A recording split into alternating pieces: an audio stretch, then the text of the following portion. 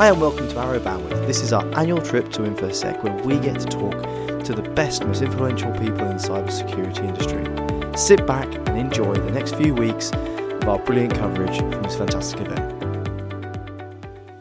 Okay, and welcome to Arrow Bandwidth. And first off, what's your name and where'd you come from? Sure. So my name is Robert Arangelovic. I'm Director of Product Marketing and Security Strategy for the EMEA region at Symantec. Fantastic. So Symantec, been around as long as I have had a computer.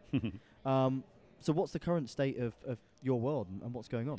Yeah, so, I think, you're going to hear it pretty consistently around as you go around the room or around the venue here at InfoSec. But there are a number of issues that are sort of confronting organizations, and we sort of kind of captured it in this idea of this kind of thing we refer to as the cloud generation dilemma. And clearly, I think when most people think cloud and cloud generation, the first thing you're going to point to is cloud adoption. Yep. And that's definitely sort of kind of one of the issues, but you sort of see a lot of other factors that sort of build up to that. One of the things we don't want to lose sight of, and we've gotten this feedback from a lot of customers, we always sort of go to the next big technology and the next big threat that needs a new solution in place is, organizations just doing the basics. There's a lot of cost issues in place, a lot of financial strain just to maintain the average with a little bit of growth every year, and adopt new controls based on small budgetary increase. But you kind of look at the skill shortage that's out there. So balancing that with the increasing cost of those skills, moving from cloud or from on-premise based technologies to cloud-based technologies, and managing a hybrid of the two, both in conventional computing as well as with the security meant to protect it all, it's putting real financial burdens and operational burdens on organizations that are trying to improve their security postures.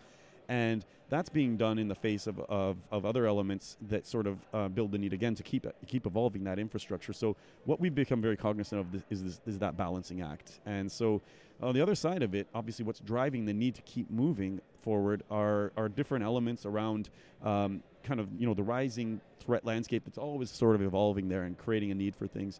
At the same time, the cloud itself, and so this cloud generation move we've seen where you have factors like the rise of mobility and device proliferation, and the fact that people can do work from pretty much any device, the dissolution of the network perimeter.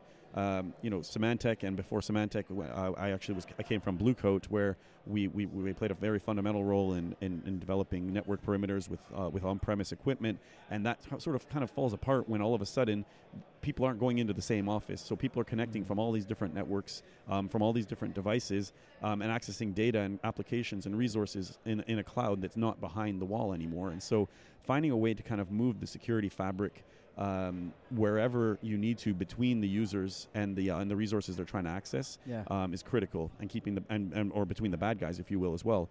So that all sort of represents where we're at. Well, that's a really interesting sort of minute or two on the state of the nation, and actually it mirrors what we're seeing in the data center space. The data center can no longer be classified as one data hall or one cupboard or rack with servers in it.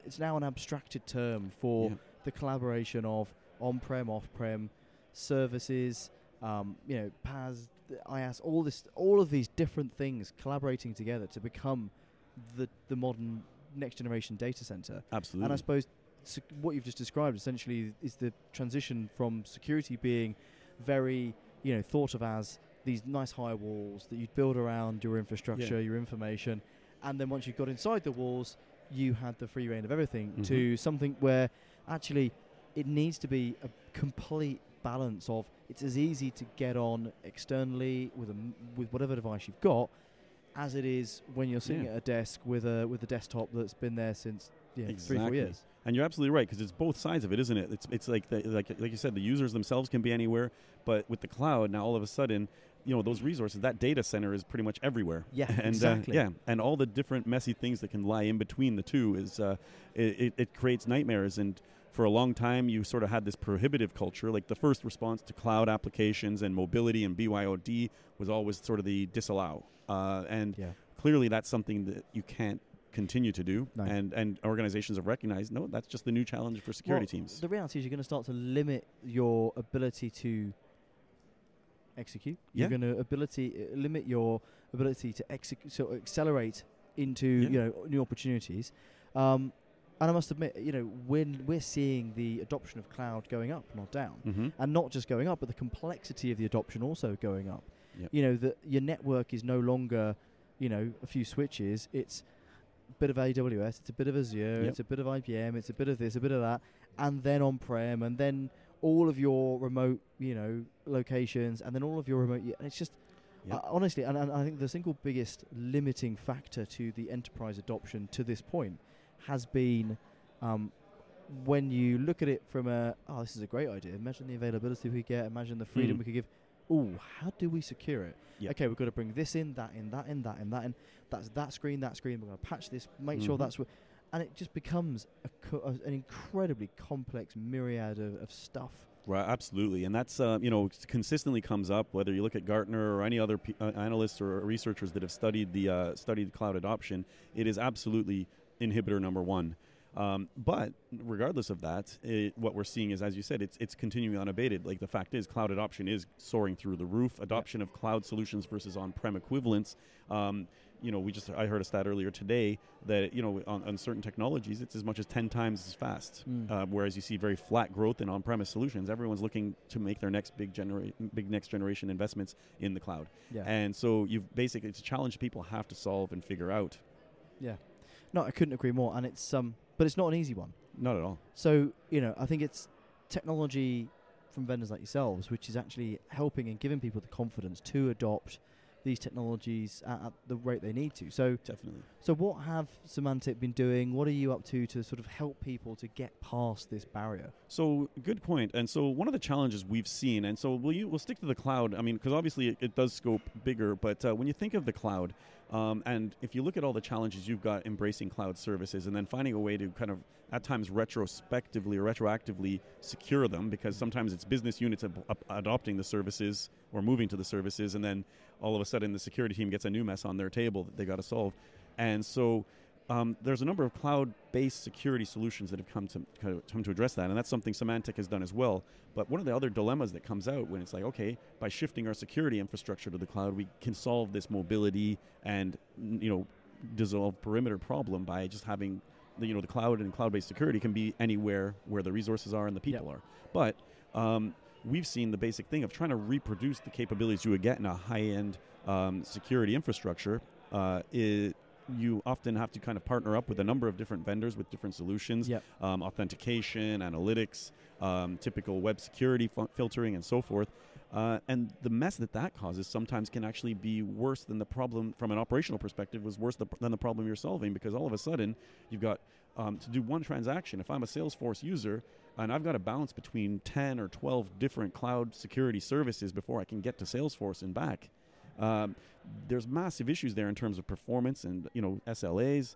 How do I manage that from an IT perspective? What happens if something fails? Like the redundancy elements, there's a lot of issues that can really create like a nightmare. Yeah. And so with Symantec, what we've really tried to do is pull together a consolidated approach. And that consolidation is achievable through a platform that can help and be applied through on-premise equipment, cloud equipment, or a hybrid of both, depending on where companies are at their maturity. Yeah. So give us a bit more of information. Give us a bit more detail around that platform. Yeah. That sounds really interesting. Sure. So the key thing is that to build a platform, obviously you're going to need best in class, and you're going to have to make sure you have kind of the state of the art when it comes to any foundational element. So if you're building a firewall, if you're building a secure web gateway, if you're building a DLP system, those all have to be state of the art, and that forms the bedrock or the foundation of your platform.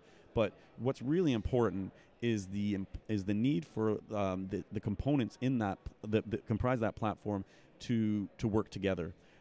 That's how you can achieve efficiencies in terms of management. Also, avoid reproduction and replication of investments and effort. Because if you think about it if I've got like an email security solution, a web security solution, an endpoint security, and I'm trying to deploy DLP separately on each one with different investments, different management, different deployment cycles, it's a nightmare. So what we've actually done is create an exchange. We refer to it as the Integrated Cyber Defense Exchange that provides a bus upon which all the solutions can kind of communicate with one another and leverage one another, but at the same time provides a common bus upon which you can kind of layer over services. So for us to deliver things like advanced threat protection and sandboxing, or information protection and DLP, those almost become services that you roll across this bus and can actually touch those different termination points at the email side, the web side, endpoint side, or the cloud.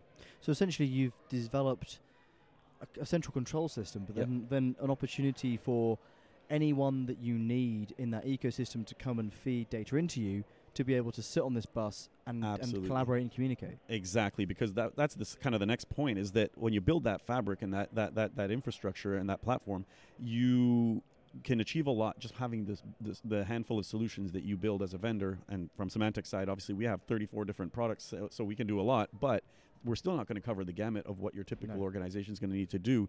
So, and it's also a bit of a waste when you've built that great fabric, is just keeping it to yourself sort of defeats the purpose, especially, I mean, again, with all the needs of an organization and the classic, the almost unavoidable heterogeneous nature of those networks, you're going to have to basically find a way to make sure that everyone can leverage that. And what that does is actually gets customers into a position where you can incorporate third-party elements as well and have them incorporate into this infrastructure. And so through that fabric, what we've done is kind of provided that one common element that people can build to, kind of moved beyond traditional integrated platform approaches where you basically just every product you had in your portfolio, you built an API. You effectively create this big meshy or matrixy type of integration approach that can be really painful and difficult. Well, so I mean, I must admit, I wrote a piece for a magazine recently, specifically about automation and specifically about that messy integration piece. Yeah, and I think one of the biggest limiting factors to mass automation at the moment is the fact that it is very integrated into this API, but what's got to happen is one of those things have got to change their API specification, and you've essentially broken your entire integration, and you've completely broken your automation strategy, and that's a big piece of work to undertake, and then to go and re-architect even one API integration is a non-trivial event. Definitely. And as you say, that's not an uncommon situation to occur.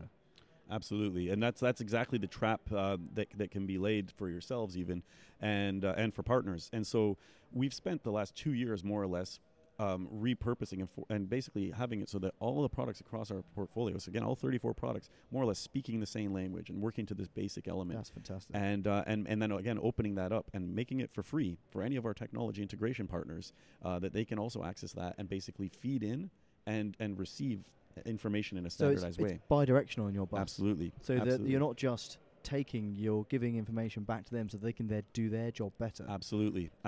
And therefore you can build the applications. And so we have what's known as the Technology Integration Partner Program. We have, I think, 180 different integrations, somewhere in that ballpark right now, from 100 different vendors. We have a list of about 600 other vendors. I think it actually got up to 700 just recently of basically proposed integrations in place that we're filtering through and trying to help out. And we're challenging partners to kind of find new applications and new innovations that we haven't even really considered yet. Yeah.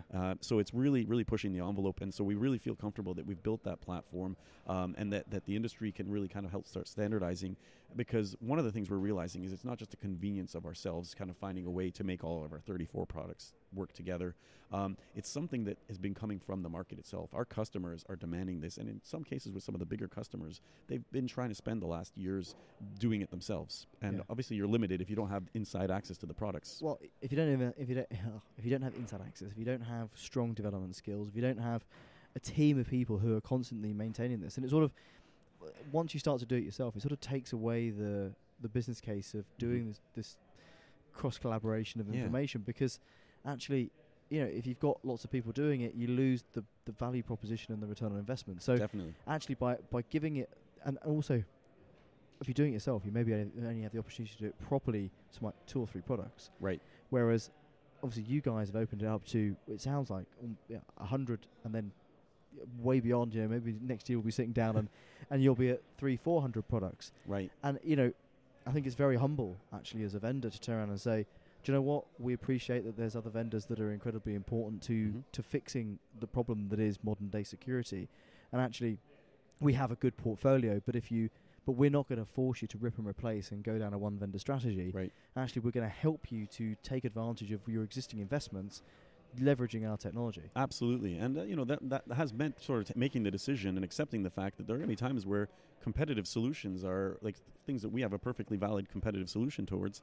Our competitors are going to be in there and they're going to be partnering with us. And that's just the nature of it, because we're again looking to that larger business need that our customers have. Yeah, but it's not a bad place to be, is it, to at least, because previously you'd have probably not had a horse in the race at all, but now at least you can turn around and say, well, let me help you connect up your portfolio. Definitely. And then you can start to building block on top of there. Well, exactly. And then you also start creating pressure on other vendors as well, and kind of eventually that gravity sort of works. And what we've seen with wins that we've had around the platform to date is that we've won various components in there, but even where third-party vendors, either of competitors of ours or people that do stuff that we just don't do, is that the customers are in turn going to them and pressuring them to actually work with our platform. So do you have any good use cases, like a real-world example of where this has been really, really valuable? Yeah. So again, what we've been able to do is we got actually a couple of really big financial customers here in the UK, for instance, have subscribed to this, and so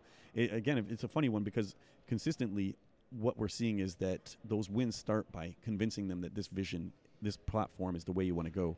But then you have that sort of double layer of, okay, we won the vision, we won the platform, although we're giving the platform away for free technically, so we're not really doing anything there. But then what we've got to do to kind of convince them is show them that both at an individual level, that the products that we can place in there as part of that platform excel, and that the cumulative value, that synergistic value that the platform's supposed to offer, whether it's in terms of being able to do more or being able to create efficiencies, that we got to be able to demonstrate that too. So we've done that with a couple of banks here in the UK. And so what we're seeing going forward is that's going to start moving. Like in those organizations, they already have a very high cyber maturity, which is actually why they've been more intent on going to the consolidation route. But it's also something that we're seeing kind of move to other industries as well, and different levels, big and small. Well, look, that is absolutely fantastic. Thank you so much for coming on today. Pleasure. It's great to hear a vendor who's humble and innovating and actually aware of the fact that they're not a one-stop shop, and actually there is a wider ecosystem of products out there, and they're helping their customers to take advantage of those technologies to further their security posture. It's a pleasure. No, thank you very much. Thanks. Cheers. Thank you for listening to this InfoSec Security Special. We're going to be back next week with more coverage from this fantastic event. Stay tuned and speak to you then.